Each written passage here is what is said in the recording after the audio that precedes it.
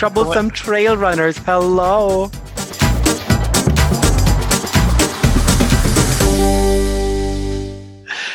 Welcome to Troublesome Terps, a podcast about the things that keep interpreters up at night, and two of us are feeling like we've been kept up at night. If you hear yawning, we'll try and take that out. We will try and take that out in post if at all possible. First up, we have to say that our very own Sarah Hickey couldn't make it tonight, so it'll be just us boys, the OG crew. I never know what OG means. So without any further ado, here is our Munich Munchkin, Alexander Gansmeyer. Hey guys, if I'd known that you didn't know what OG meant, I could have come up with something really funny, but I'm not that good on the fly. You know how interpreters are, not that spontaneous, but yeah. Is that like original generation or something like that? I think it's supposed to be original gangster, but that's not very funny. Oh, okay. Yeah. But you already heard him. Moving on to... But moving on to our Brussels beauty, Alexander Drexel is also in the house. Alex, how are you? Yeah, in the virtual house, i.e. in the Zoom box on the top right. In the Zoom box. Actually, the top left.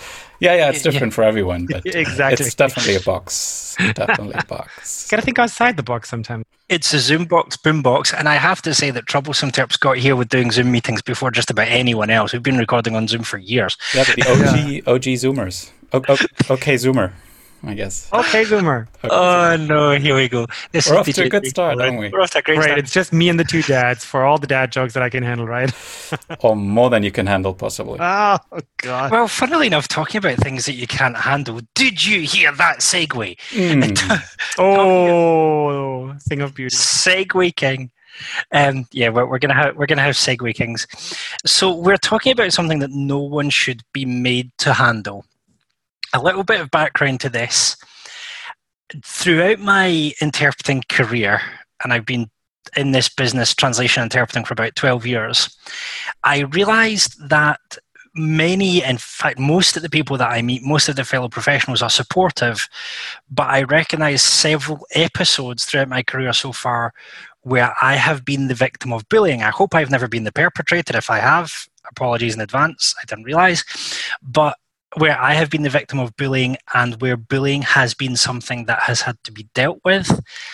And so today we want to have a show on bullying, not just, we've talked about booth manners before, but I thought it'd be good to talk about bullying in as broad terms as possible. I'm working on some things on bullying at the moment, and one of the things that the experts in bullying all say is keep your definition as broad as you can, because there's always something that you haven't thought of. So I just wanted to say, I can remember times where I've been bullied a couple of times because apparently I have an accent. No idea where people get that impression. That's just wrong. It's just crazy.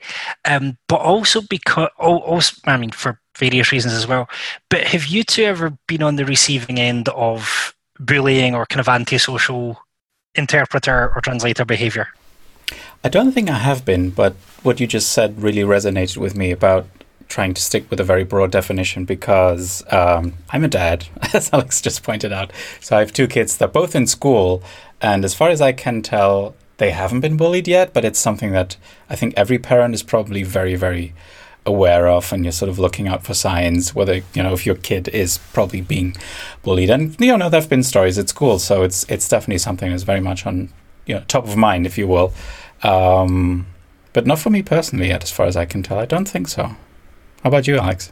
No, I don't think I've been bullied. But then again, I think that's even if we keep the definition very broad, I think it's a pretty subjective feeling, like when you've been bullied and when you've just been dealing with an idiot. There's, because there's definitely some colleagues, one in particular comes to mind.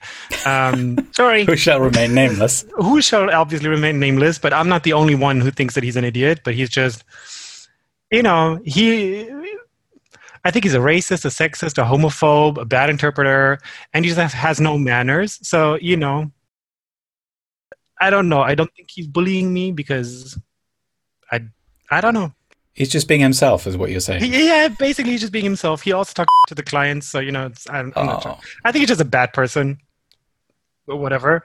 There's a couple of reasons why I wanted to talk about this. One is I'm currently in the middle of doing a bullying study, so you may get an email from an association asking you to take part, or it may be included in some updates. If you see a bullying survey with my name on it, please do it. I'm not going to disclose which associations I'm trying to do it with, because that's commercially sensitive, obviously. But something that I noticed about bullying is the people who have never been through it often don't see it, and the people who have been through it can be seriously affected by it. I know of colleagues who've felt like leaving the profession because of even something that just seems like a one-off behaviour. Mm-hmm. I also know of people who've said, I don't want anything to do with that organisation, and it could be a variety of organisations, because of what X person did or because of how something was reacted to. Mm-hmm. Bullying isn't just about the kind of typical diva, I need still water at 24 degrees centigrade delivered by a cherubim wearing a gold lace or something. Obviously. Oddly specific. Purely and simply, it's about misusing your power and influence. So it could be something like, if you disagree with someone on social media, there's for me, there's a very clear line between saying I disagree and you're a pile of turd, get out of the profession. Yeah. Mm-hmm.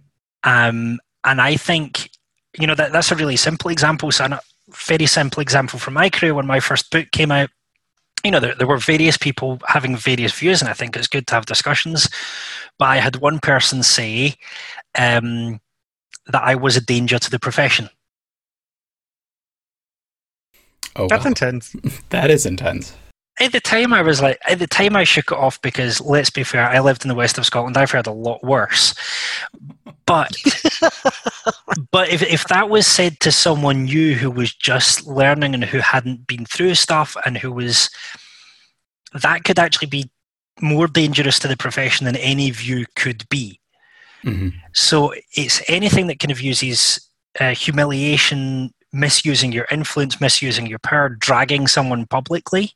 Yeah, there's such a wide variety, and I'm sure all of us have seen incidents where people were dragged publicly, either at conference or on social media or anywhere like that, where their name was just ripped apart. And while I can understand the anger when people say stuff we disagree with, there has to be a point where we say, no, that's not okay. Yeah, and at the risk of doing something that I hate when people do that, is saying, yeah, interpreting is a very particular, very special profession. But I think what happens quite often is that sort of our work as interpreters is very tied up with our personality and who we are, and there's a strong degree of identification, I think, with our profession. So it's just very, very easy, or I think it can happen very quickly, that criticism or just a snide remark, can turn into bullying. Maybe that's not even intention, but that's what happens. So I think that's one of the issues as well. I noticed something. So Helen and I were doing a parenting course, and the people doing the course said, with misbehaviour in your children, it's often a gift that they've got in their life that's gone awry. And every interpreter that I know is incredibly good with their mouth and with their language. So if there's someone you don't want to drag you, it's an interpreter. And I think, is it possible that we sometimes care so much about our work and get so good with our words that our very gifting can actually go the wrong way, that we can get creative with how we say awful things about people, as well as being creative with how we do our interpreting? I don't know. You mean abusing our gift of language? Yeah, gift of the gab. It's like turning from a superhero to a supervillain. It's a fine line. All it takes is one bad day, as the Joker says. But I think, if anything, shouldn't we be more careful in how we phrase it, just because we know the power of words and we know the power of, also the wrong words. So I think, if anything, it would seem to me more logical that we would be more careful about what we say and how we say it. And to whom? Like more diplomatic, right? Yeah. I mean, ideal case. I don't know. I'm guessing best if case you want to, if you want to trash talk someone or be really mean and nasty to someone, I'm guessing you could also use the power and turn it around. But then I think that goes for anyone. You know what I mean? I don't think you have to be an interpreter if you want to be nasty to someone to find a very creative or a very colorful way of portraying it, or does that make sense? Yeah, it does. Yeah. I'm also reminded of a blog post that somebody wrote a couple of months ago, I think, which was, I think, entitled "Being the Youngest Person in the Room." Mm-hmm. So I think that is also something that I think happens more often than we think or than we're aware of, is just being a junior interpreter, maybe your first assignment or one of your first assignments, and just, maybe the more senior colleagues are not even doing this intentionally, or it's not coming from a bad place, but you kind of feel immediately that, do I belong here? Am I? This, I guess, is tied up with the whole question of, imposter syndrome. Just don't say it! First buzzword of the night. Here we go. I'm gonna get a bingo in 5 minutes. Yeah, I think. But it's true though. Yeah, so someone introduced me to the term recently of microaggressions, and I had never come across it. And we've got some examples. So thank you to the 13 people who answered our call for surveys and examples. And little microaggressions like not sharing prep documents, or things like, not being ready to give someone a term if they're asking for it. And it's like, these are tiny, tiny things. And it's possibly very easy to fall into it. Like, I know on the very few jobs where I've been the senior interpreter, it's very easy to think, don't they know about? But actually think, well, when I was that early in my career, I didn't know about whatever that was either. And things like, if someone says, I remember saying to someone, I really need to work on my consec because my consec is rusty. And their answer was, well, if you'd gone to a better university, your consec would be better. Like, I call BS. Like, that really? is such a load of nonsense. But it's very easy to slip into that stuff without seeing it. I mean, I'm just looking at some of the examples here. Some of it is... It's a bit like saying you can never work for one of the big institutions if you haven't been to ESIT, or ETI in Geneva. Yeah. Nonsense. Of course you can. It can work. And someone, who was it? I read someone talk about the phrase, don't you already know? It's like, ooh. Do you already like what? About what? No, but like it could be, someone say, don't you already know the term for such and such? Don't you already know? Don't you already? And it's like, how can you not know that? It's like, yeah. Oh my goodness, how can you not know that? I felt like the youngest, least experienced person in the room sometimes. When I've admitted not knowing something, you've had to call. I mean, it's probably not brilliant, but colleagues going, "You didn't learn that?" I'm like, "No, I can't name all of the arms of the United Nations without thinking. No, I just can't." Yeah. So that would be sort of a terminology microaggression, I guess, if we could call it that. But if we look at the responses we got, did you see like sort of topics that came up again and again? Because I think I can see a few. So one of them is sort of age or experience related. Yeah. So I think that's definitely So I think we should also say, so it was a wide range of ages that partook in the survey. It was also a wide range of experience levels, from less than 5 years to more than 25 years even. It was super interesting, yeah. So it was really, really interesting. And it was 70% women, 30% men, and 77% have experienced bullying as an interpreter. We did not correlate, the age groups or the gender to the bullying answers, which we could have. I mean, it's not a scientific study, Exactly. So it wasn't supposed to be a scientific study, but yeah. I think it's that's a scary number. 77% of 13 participants. So granted, it's not representative. Thank you. I couldn't think of the word. How can you not know that? That's. I didn't study in Paris. My life is a mess. I don't know what to do. But so I think that's quite shocking to see that. And it says something now the likelihood is, because you put it out, it's more likely the people who experienced it would respond. That's normal. But what shocks me is the severity of some of the things that we've got here. So we've got people being lied about, we've got rumours being spread, we've got sexual harassment, we've got, it looks like in a couple of cases, people trying to ruin other people's careers. Oh, wait, then I have been bullied. Oh, yeah, see, that didn't even occur to me. Yeah. Sorry. He said casually. tell me more. No, because, it's like, just rumors being spread about you and stuff. Like, that has happened. That has happened for sure. I didn't take that as bullying, but yeah, now that you mention it, that's of course part of it. That probably comes with the terrain, right? Interpreting being that's kind of what I thought. Particular profession that's again. Kind of part of the right. I'm not saying it's okay, but Yeah, that's why I didn't register to me as like bullying. That's just like everybody. Almost everybody that I know has kind of gone through that or has like stories about that. But of course, it's bullying. It just felt so normal that for sure. Of course. Oh yeah, fun. Yeah, I think that kind of illustrates the whole point, right? That you need a wide definition, and many things that you may have experienced, you didn't even realize that it was bullying, but it clearly was in hindsight.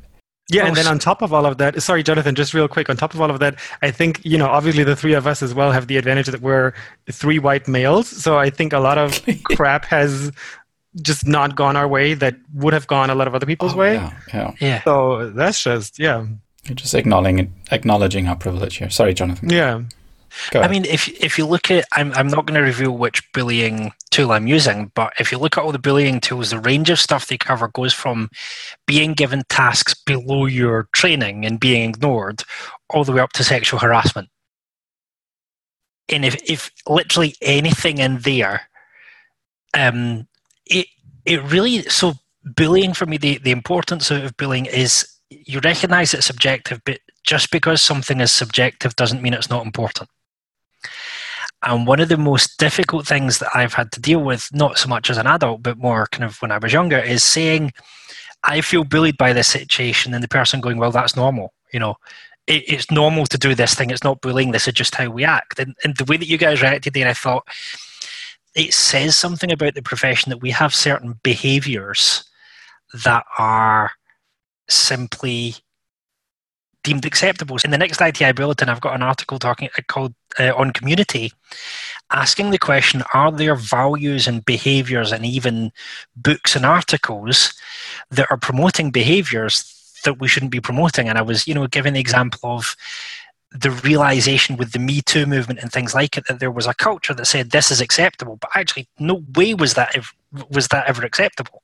And I think bullying raises a question for me, are there values, are there expectations that we've allowed to live in interpreting going, it just comes with the territory, No, it shouldn't. But I guess the interesting question then is, why do we just accept it, or why do we think it's okay? Why do we think, well, it's just always been that way? I guess that's just the way things are done in this profession. I think it's because, especially in freelancing, you kind of get along to go along. Is that the phrase? Because if I don't tolerate, this is a hypothetical, right? So I'm not speaking about my own situation. But if somebody's being mean to you, if you feel like somebody's bullying you, but they've hired you for a job, you still want the next job because you're still, in that phase, especially when you're starting out young. Exactly. And I think it's a lot of that relationship and that network building that you have to do. And we kind of have to rely on each other, even if we don't like each other. The one colleague that I was talking about in the very beginning, I work with him on 2 jobs a year, not by my own choice, but I'm not going to not take the job because I know I'm going to be there with him. I just say, listen, we're not getting along. Just shut up. I'm not going to talk to you. It's fine. Let's just do the job. And so I think a lot of it has to do with that. That's why we take more crap than we should. And that's why it's quote unquote normal, because that's just how, I don't know. Well, it's not normal, but you just accept it because you want to get recruited quote again. Unquote normal, of course. So, yeah. There are also power structures in play. So if you're doing, can I just put this out there, that if you're doing a master's in interpreting, there are likely going to be times where you feel that you're struggling, or you're not or you're, things aren't going well for whatever reason. We need to normalize students putting their hand up and saying, look, I'm struggling. Yes. But if you have someone who throughout their entire degree is feeling constantly pressed down and pushed, we can't normalize the idea that training is a time where you should be crying every day. And this is where you have to have a balance of, training to do anything. I was talking to someone about this with PhDs. I think it's normal during your PhD that at some point you will feel like you're not going to finish. But that doesn't mean that we should create a toxic culture that says you should be working yourself to death. It's that line of learning anything is hard, fine. But you should be learning in a healthy way, and we should be creating supportive environments. Your first job is going to be nerve-wracking, but it's not okay for your boothmate to go, ha ha ha, you're a newbie. Yeah. But that's what's so interesting about this example you just had, postdocs or a PhD, but also just doing a master's and talking about how difficult it can be, because we just said that social media can be a space where people are bullied or, put down or, I don't know, worse, I guess. But they can also be a place where people, support each other and where people can share stories and just get acceptance from others. It doesn't always have to be, but you should do X, Y, and Z. Sometimes it's just enough to say, I see you're struggling. Sorry, or I had the same experience, for example. That can be very helpful. Yeah. So it's interesting that it can be both soul-crushing and helpful in a way. But, also on social media, I just want to put this out there real quick. It's very healthy to block people as well. Like if somebody's really this is really funny, and I'm not even trying to be funny, but no, you can block people on Twitter, and I've done it, and it's good for the health of your soul. Like it makes your life so much better. Yeah, basically mental health care for sure. Yeah, I think that the lines got a little bit blurred there, because often people say, well, but you have to. Sometimes you just have to deal with people having a different opinion, or but you don't have to deal with people giving you crap. Pardon my French, but Do you speak French? Mais oui, monsieur. Can I just put this out there, and it's probably going to be, to use that other buzzword, controversial. Bingo. Just because someone is influential or is an influencer or has power in our sector, that doesn't mean you have to keep following them. And no matter how influential, no matter 100%. How big a name they are, if you want to block them, no one's going to care. And there are people who have influence in our sector that I mute or I block. I'm not going to say who, because it wouldn't be fair. Is that why you haven't retweeted me in 8? No, I hoped you would find that. No, of course I would block you, Alex. So I have this, it's kind of off topic, but I have this thing of, I used to want to respond to everyone who said something stupid, especially when I was a teenager. Now I'm getting to the, is this worth my brain space? Because I'm getting so busy with stuff. I have 4 kids. I have a business. I have research. My brain has a maximum amount of space in it. And I ask myself all the time, is it worth dedicating any brain space to responding to what's going on? And it gets to the point where if there's a person who keeps coming up on my social media feeds who I want to engage with over stuff that's not worth my brain space, I hit the mute button. And it's not saying they're a bad person, it's not saying they're bullying, but it's just the stuff they're surfacing. I don't want to get sucked down that alley, and especially with we all know people who, if you respond, you're going to have like a 3-year-long reply response thing on Twitter. Yeah, for sure. I don't have the brain space for that anymore, so it's safer to just mute. Because also, especially on social media, some people just throw crap out there in order to instigate. Like you say the sky is blue, and they're like, actually, the sky is red. Let's fight about this. And oftentimes, there's just no point in going back and forth with them, because the whole point of that conversation for them is to start a fight. Yeah. So oftentimes, you just really don't want to get sucked down into that rabbit hole at all. What's for trolling? Yeah. Exactly. Yeah. And to be fair, I used to do that a couple of times myself. I try not to do it anymore, but there's a difference between trolling and being a dick. Yeah, but also, sometimes you just want to play devil's advocate. If you're actually having a substantial conversation about any given topic, you might want to play, okay, maybe A is true, but what about if B is also true? Could we then say, no? And then you're not just necessarily being a troll, but you know what I mean? And I think it really comes down to 2 things. There's a great book by a guy called David Livermore called Cultural Intelligence. And he points out what cultures are made out of. And So it comes down to two things. One, it comes down to professional culture.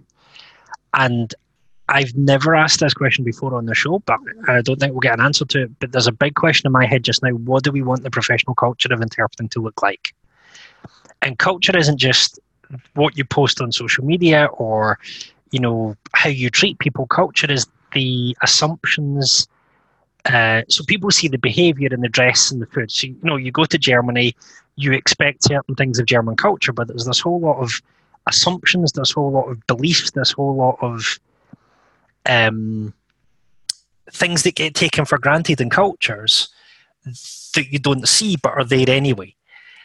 And so I'm thinking, what would we want interpreting culture to look like? What should we be able to take for granted? What are the assumptions that should be there? And then on top of that, what do the behaviours look like? That's a big question. And to me, one of the answers is, and it's the second part of my thing, is it comes down to what it means to be professional and to treat people professionally.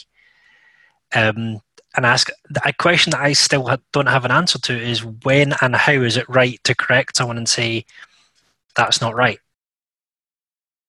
Yeah, I mean, this ties into the whole sort of feedback culture and how is it okay to, first of all, help somebody, write down numbers, terminology for them, give them feedback, all that jazz. So, yeah, I don't know. We could talk about this for days, I guess. I would always err when it comes to terminology, help, and numbers, because to me, the definition of a good booth is one where, there was a lady who I work with quite a lot, and it got to the point where we could predict what each other would need help with just by body language or just by knowing in advance what each found tough. It's wonderful, isn't it? Yeah. Amazing. It's hard to get to, but then if you've gone from that environment to the environment where your booth mate's like, well, when I'm off shift, I'm off shift. Mm-hmm. It's like trying to change gears in a car without engaging the clutch. Yeah, but see, I mean, sorry, Alex, go ahead. No, I was just going to say a lot of the stories that people were sending us through this forum, and again, thanks for that, was sort of more booth manners, I think. So, it was people just typing too loudly, being noisy, just leaving the booth for the entire time they're not on. So things that I would just classify as bad booth manners, but I guess that can easily sort of shift and tilt into just being a dick again. Yeah, so I really think there's a fine line between just being a dick and then, bullying someone. But I also think a lot of it has to do with intent, because I know a lot of colleagues who just leave, like they might want to have a smoke break. They might 100%. have to call, I don't know, their kids' school or whatever, and they just leave, and I don't mind. Like, I'm fine. It's my turn. I'm going to make it work. Even if I don't know where I'm going to look at it, I'll make it work. It's fine. But I think if somebody's leaving the booth with that kind of malicious intent of, I'm abandoning you on purpose, then I think it's a completely different equation. And I think that's what a lot of those stories were about, because it's usually, I don't think any of the stories was just like, oh, they left me alone in the booth. I think it was always, that was one of a litany of bullet points that other person did to them. It's just sort of systematic. Systematic. Jackassery. For sure. Jackassery. Usually the only reason I'll leave the booth during the other person's shift is because I need to go to the toilet. And let's face it, the amount of water we drink, it's going to happen. But I will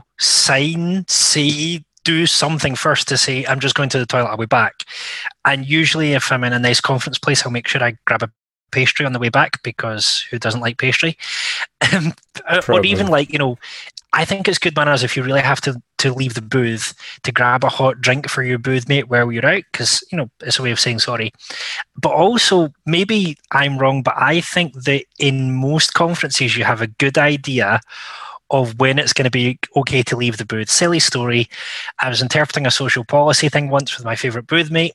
My session was, either of us could have done it with our eyes shut. It was really simple. Turn over the mic to my booth mate, and it's this Irish trade unionist who starts by saying, pretty much word for word, since I'm in Edinburgh, I would like to begin my speech with a quote from Robert Burns. And I knew then that if I left the booth in the next half hour, I would never be allowed back in for good reason. And it's like, if there's going to be some stupid long finance speech, or if that the speaker coming up is famous for quoting Plato and Socrates and goodness knows whatever other, it's not okay to leave the booth during that stuff. But if it's the chair's introductory speech, I'm sorry, pretty much any interpreter can do that on their own. We know when it's okay and when it's not, usually. Yeah, that's true. So another thing that is, it's actually extremely uncomfortable to talk about because, as Alex pointed out earlier, we're just three male white dudes. But it did come up not only in the responses that we got to our little totally unscientific survey, but it's also something that I've heard from many, unfortunately too many female colleagues over the years, just in conversations, is the whole sort of topic of sexual harassment, which happens way too often. And it seems there's a bit of a trend is not the right word, but there seem to be a lot of clients out there, and yes, they're all male, who seem to have a very wrong idea of what an interpreter does or should be doing, a female interpreter, that is.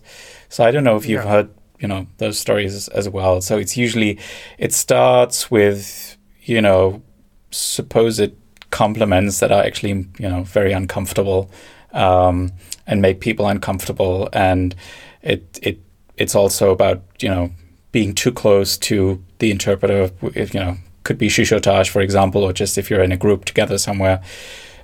Just a lot of inappropriate behavior. And I think it's just really awful.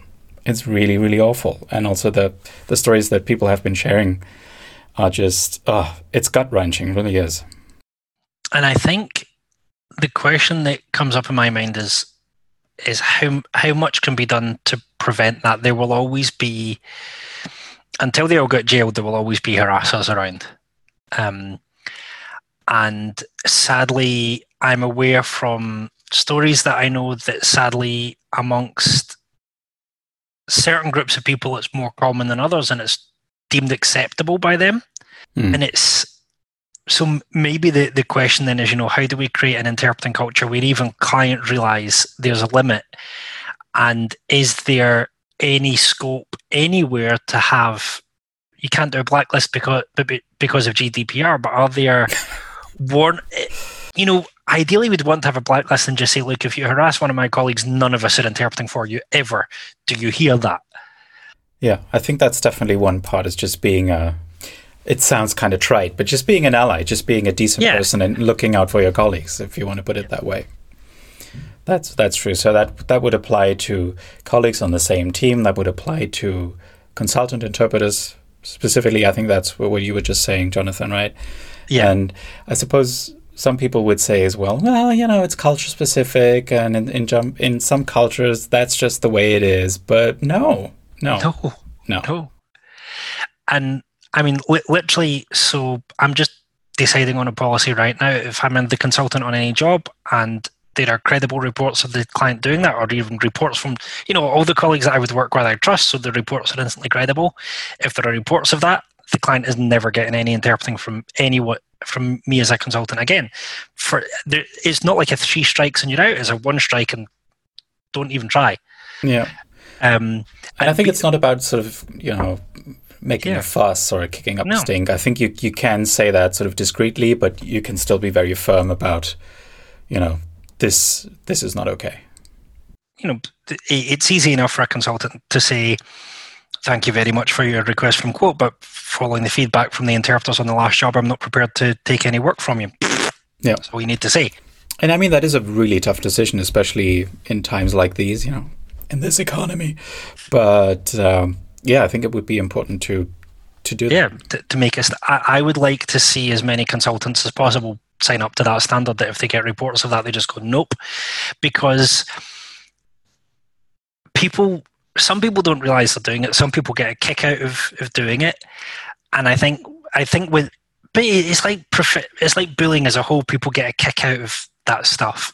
But power thing. But totally. If a company suddenly realises that they cannot get interpreters because their people have been behaving badly, I'm sorry, but stuff gets done because companies want to export, they want to have conferences. Yeah, but Jonathan, they're always going to get somebody. That's the trouble. Like, they're never not going to find interpreters. I guess all you can do is make it harder and harder for them. And certainly, the idea of, if the interpreters that they can get are becoming worse and worse quality because all the good ones know who they are, that's fine. But it's how you do that legally and fairly and how you do that well. can we just say really clearly that's not okay? And if you it think needs to be said, but yeah, maybe if you think that's okay, feel free to find another profession. It's as simple as that. Yeah. I guess we could turn that around. What you said earlier is that, people who do this are a danger to the profession. I guess that's probably not overly dramatic saying that. Because, it creates a toxic atmosphere and it will drive people away and it will drive people out. Well, and that's just not on. I got asked recently, what do you see the future? People ask me because of the second book, what do you see as the future of interpreting? And I annoy people because I say, as far as I'm concerned, the future of interpreting depends on what interpreters do. Yeah, but it's, true. And so, if we don't want any more interpreters, then bullying's okay. If we would like a new generation of interpreters, then bullying's not okay. I hate binary distinctions, but that one's pretty clear to me. Yeah, and I think another one of those things, I mean, we talked about the sexual harassment in the booth or wherever it may occur, but I think a lot of the other stories were also about the harassment and bullying in the universities during the education, perpetrated by the teachers, by the lecturers. And I know of a few friends of mine who, they're still pretty traumatized, some of them. Yeah.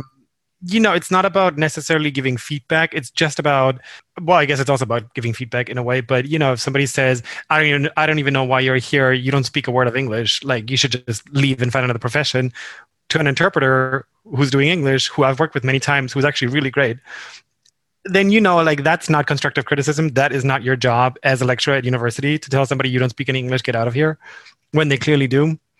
And that's just one personal kind of anecdote of a friend of mine. And just two things on that. I mean, first of all, that seemed to be a sort of accepted strategy or accepted thing to do for teachers and trainers of interpreting for a while, is that you have to break them first and then you build them back up and turn them into proper interpreters, that kind of thing. And I'd like to believe it's a thing of the past, but maybe it isn't, or not entirely. I'm not so sure. But I've also heard sort of the flip side of the story is that, especially if you're in a university system that charges students a lot, very high fees and tuition, it can happen that you have a student who actually is very bad and has no interest in improving and won't listen to teachers' advice. It's very few people, I'm pretty sure, but they do exist. I know that for a fact. But you can't tell them and you can't kick them out. So it kind of goes both ways. Can I say also, can we talk about the role of visiting interpreters? So when I was at university, we had two come in. We had a freelancer come in and we had a staffer from the institutions come in. And the staffer from the institutions came in, criticised the equipment. Maybe at the time it was fair, it certainly isn't now. And said to me... It's also not very helpful. Also not very helpful. But on the way out of class, this staffer, and I'm very careful not even to give away whether they were male or female because, but this staffer said to me, I'd had a horrible session, it happens at uni, said, I don't think you're going to make it. You should look for another career. Oh yeah, and if you want to survive as an interpreter, you need to get rid of your accent. Thankfully, a couple of months later, we had a freelancer come in who I've since actually done a job where she was there and she was brilliant again, who said to me, you did a really great job. Your accent is an asset. There are very few interpreters who sound like you. It's going to make you unique. Great. Well done. I tell you, the impact of that one person who said, actually, you've got something special that you can work with. You did a really good job. Go for it. We underestimate as interpreters and as colleagues, I think, how much the impact of one person can have on your career. If I hadn't had the support, during my master's degree, it was my first year of married life. If I hadn't had a lot of support, that one sentence, I think you should find another job, that would have broken me. And I don't know how easily I would have recovered. And yes, there are times when you have to say to someone, look, you've got issues with your performance, but saying you have issues with your performance and if I were you, I would work on X, Y, and Z is totally different to go get another job. But I think that goes back to what we were saying earlier, that it's, the whole rite of passage thing, that you come into the profession, you're going to be working with someone, you technically take someone's job away. And I think this is also a story that I've heard from a lot of people at universities. Gatekeeping, yeah. Exactly, the gatekeeping thing, that they say, oh, if Jonathan comes into the market, he might take one of my jobs. Jonathan, you should go and find another job. You're never going to make it. Just stop immediately.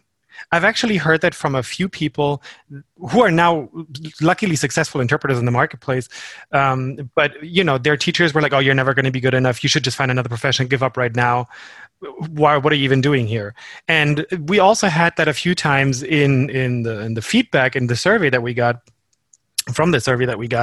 that happens a lot. And then I think especially, I don't know. This is going to be spitballing right now, but I could imagine this is particularly insidious in the institutions just because you work with the same people over and over again. So if somebody starts spreading rumors about you before you even head in there because they have connections, because they're training you wherever it may be, at which university, and then they have connections to the European Union or to the United Nations, and then they start spreading rumors there, it's already kind of scorched earth before you even get there. At least in the freelance market, they don't know where you're going to end up, so they can't taint the entire market of Germany. You know what I mean? Like they might be able to spread rumors in Munich or Berlin or wherever, but they won't be able to spread the news in the entire country far and wide. But see, that's one thing that annoys me so much about this. You're never going to become an interpreter. You might as well stop now. Is the interpreting market is so big, and there are so many different ways of being an interpreter and becoming an interpreter that I don't know if anybody can really say you're never going to become an interpreter. Maybe what they mean is you'll never become like me, or maybe you'll never work for the institutions, or you'll never make it on the private market, or so why bother? I don't think it's meant as constructive criticism, and that's the whole thing. No, like not at all. That's what I'm saying. I'm sure in certain instances there are, and I think that's just a fact of life, there are people who are doing a university course on interpreting who will never make it as an interpreter because they're not good enough. But then there's a way of saying it, of taking the person to the side and saying, listen, let's try this, let's try that, and you can try to encourage them still and kind of go on that path with them instead of just saying, you're crap, give up right now. To be fair, we had really, really good, encouraging interpreting tutors. It was just that one person. I am now where if you only hear someone, it's different if you hear someone over an entire 2 semesters and you realise by the end they either haven't put the work in, or even if they put the work in, you're not sure how ready. You can say to them, look, you can try as hard as you like to be an interpreter. It's up to you. Keep going if you want to. Here are some things that you can do constructively, or alternatively, here are some other things you might be good at. That's an entirely different thing. And also, I would like us to bust the myth of you're taking someone's job, because in the institutions that may be correct. In the private market, no, it isn't. Yeah, but in the private market, it's nonsense. One, because it's not your job; it's the job of whoever the consultant or the client gives a job to. That's not your job. But also, in the private market, there's such a thing as new clients and new growth, and there's people retiring. There's moving always to people. Yeah, there's people retiring. There's companies going. I was talking to Henry Liu years and years. 3-4 years ago, saying, as far as I'm concerned, the main growth market for conference interpreting and business interpreting are the people right now who can't even spell the word interpreter. And I'm really excited about the new generation of interpreters that I'm seeing coming through, trained in many cases by incredible teachers, because they're coming out of interpreting not just as good interpreters, but some of them are fantastic at marketing as well. And they're the people who are going to come out of their degree because they've been taught brilliantly. They're going to come out with their degree, and they don't need necessarily, they might not need us to give them much work after the first, year or so, because they'll be winning clients that we didn't even think to reach. Yeah, which is pretty cool. Yeah, it's incredibly cool. Interpreting is on the edge of kind of growing massively. That's fantastic. And, if we can say to the new generation, no matter what they told you at uni, if you've passed with decent grades, you're good enough. If you know how to market, you're going to create your own jobs. Just ignore the folks who are scared of you stealing their jobs, because they weren't theirs in the first place. Just get on with it. Maybe they're just afraid they're not good enough. All of us are, I guess. Maybe it's just that. Guys, I think this is the imposter syndrome that we're talking about here. Oh, is this something that's sort of specific to the interpreting space, or? I don't know. I think that's controversial.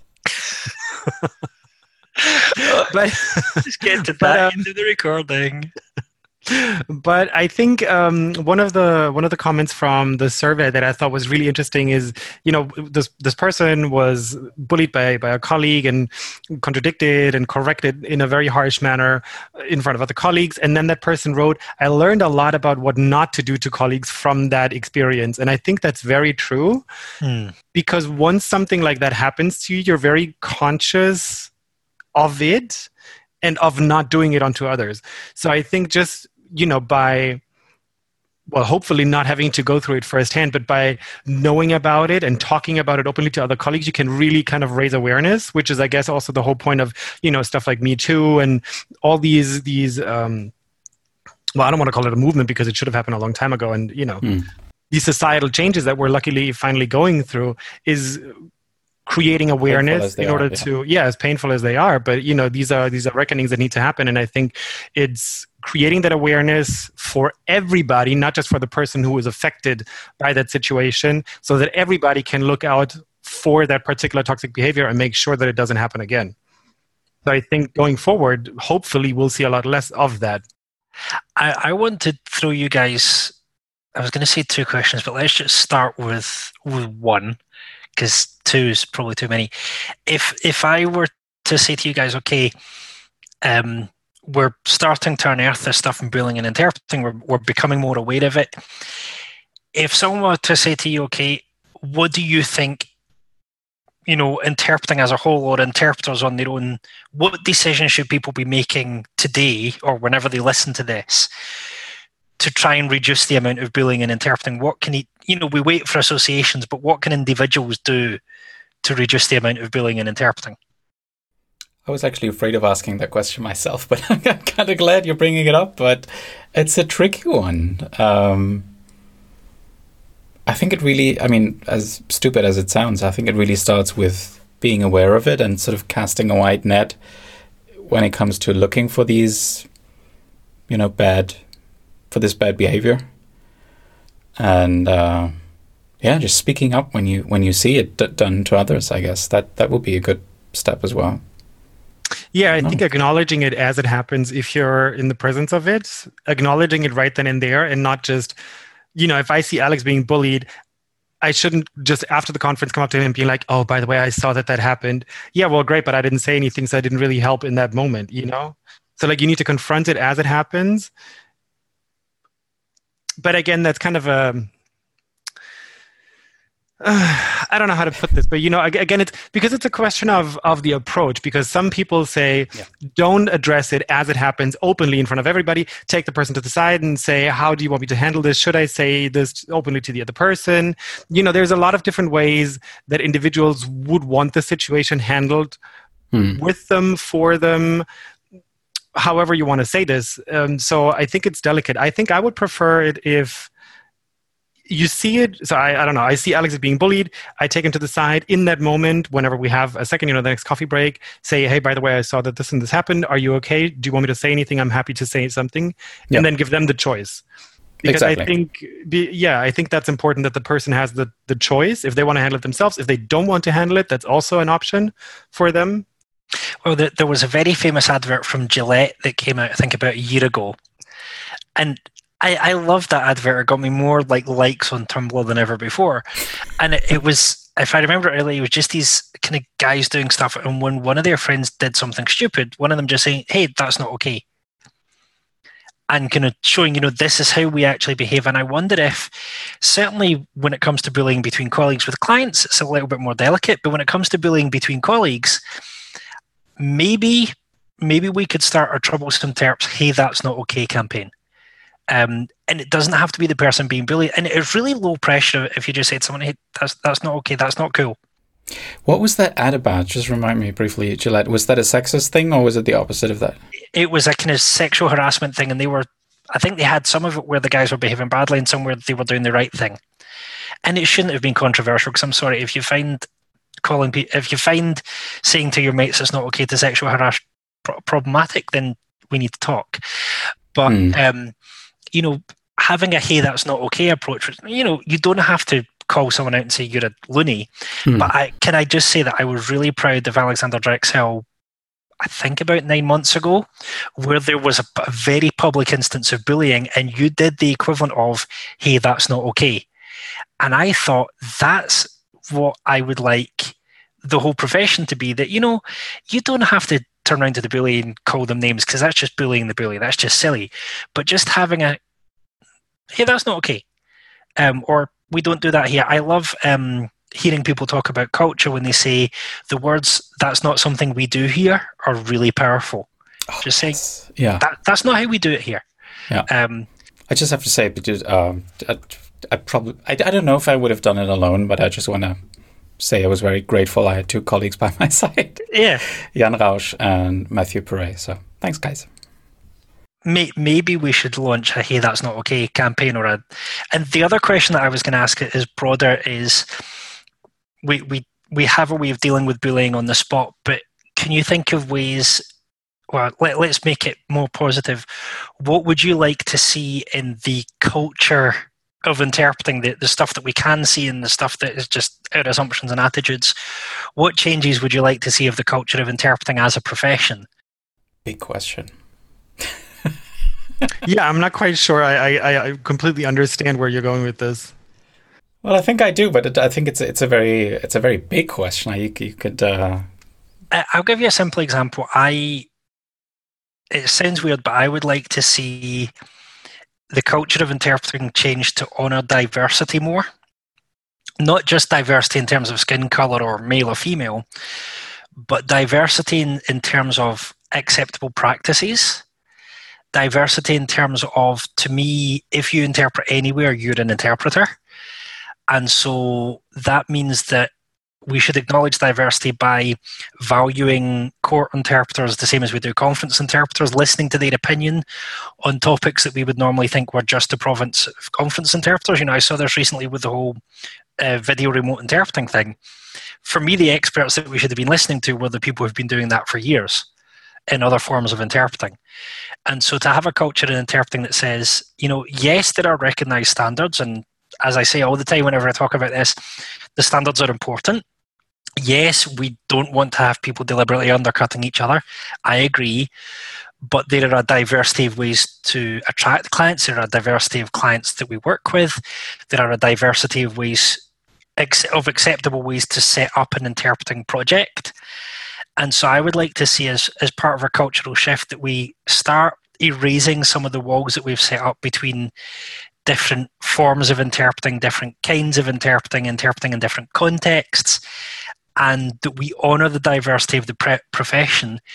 Because I think if we can do that, some of the bullying will go away, because we'll go, well, I might not have interpreted it that way, but actually that's a perfectly okay way to interpret that, or that's a perfectly okay way to react to that situation. It's not what I would have done, but it's fine. And so that's the big culture that I would like to see. And okay, it's linked to my most recent academic paper, but, that's okay. Can help that sometimes. Yeah. Yeah, I guess diversity would be very helpful, although I get the impression that it's becoming less of an issue. I don't know. Just purely from my personal experience, if I look at, let's just say, more experienced colleagues, there's much more homogeneity to the people when I, compared to, let's call it the younger generation. It's purely anecdotal, purely from my personal experience. So I think that's something that is already changing or about to change. That's not going to solve all the problems, automatically, but I think it's a start. But I find it difficult to give an all-encompassing answer to the question, I think. I think mine would be about gossiping. Because the thing is, and you were talking about that at the beginning, Jonathan, we use our words all the time. I think sometimes we just talk too much, especially about each other. Let's be honest, sometimes it's just fun talking about another person, talking trash. If they piss you off some way, it's just fun. But you have to keep it light. But some people just really go in on other people behind their backs. Yeah, they just jump at the occasion, right? Yeah. Exactly. It's like, by the way, did you know this? Did you hear that? Oh my God, how could they even? And that is not only unfair to that person, but it's also unfair to to you in that instance, if they're venting to you or if they're gossiping to you, because it puts you in the uncomfortable position. You might like that other colleague, you might not agree with what they're saying. What do you do? Do you cause a conflict in that moment? Do you go to that other colleague that they were gossiping about? You know what I mean? It's it creates this kind of whirlwind of tomfoolery. Nice one. And most of the times it's unnecessary, because what good has gossip ever done? Yeah, like, it's not a productive thing to do. Totally not. Yeah, and I mean, what I try to do in those situations is, I mean, sometimes I just let it go, which is probably not great, and I'll just think to myself, I'll just let them talk, and sometimes I'll say, no, that's not how I sort of met that person. I got a completely different impression from that person. It's interesting that you would sort of see it that way, and that surprisingly often that will kind of shut the whole thing down.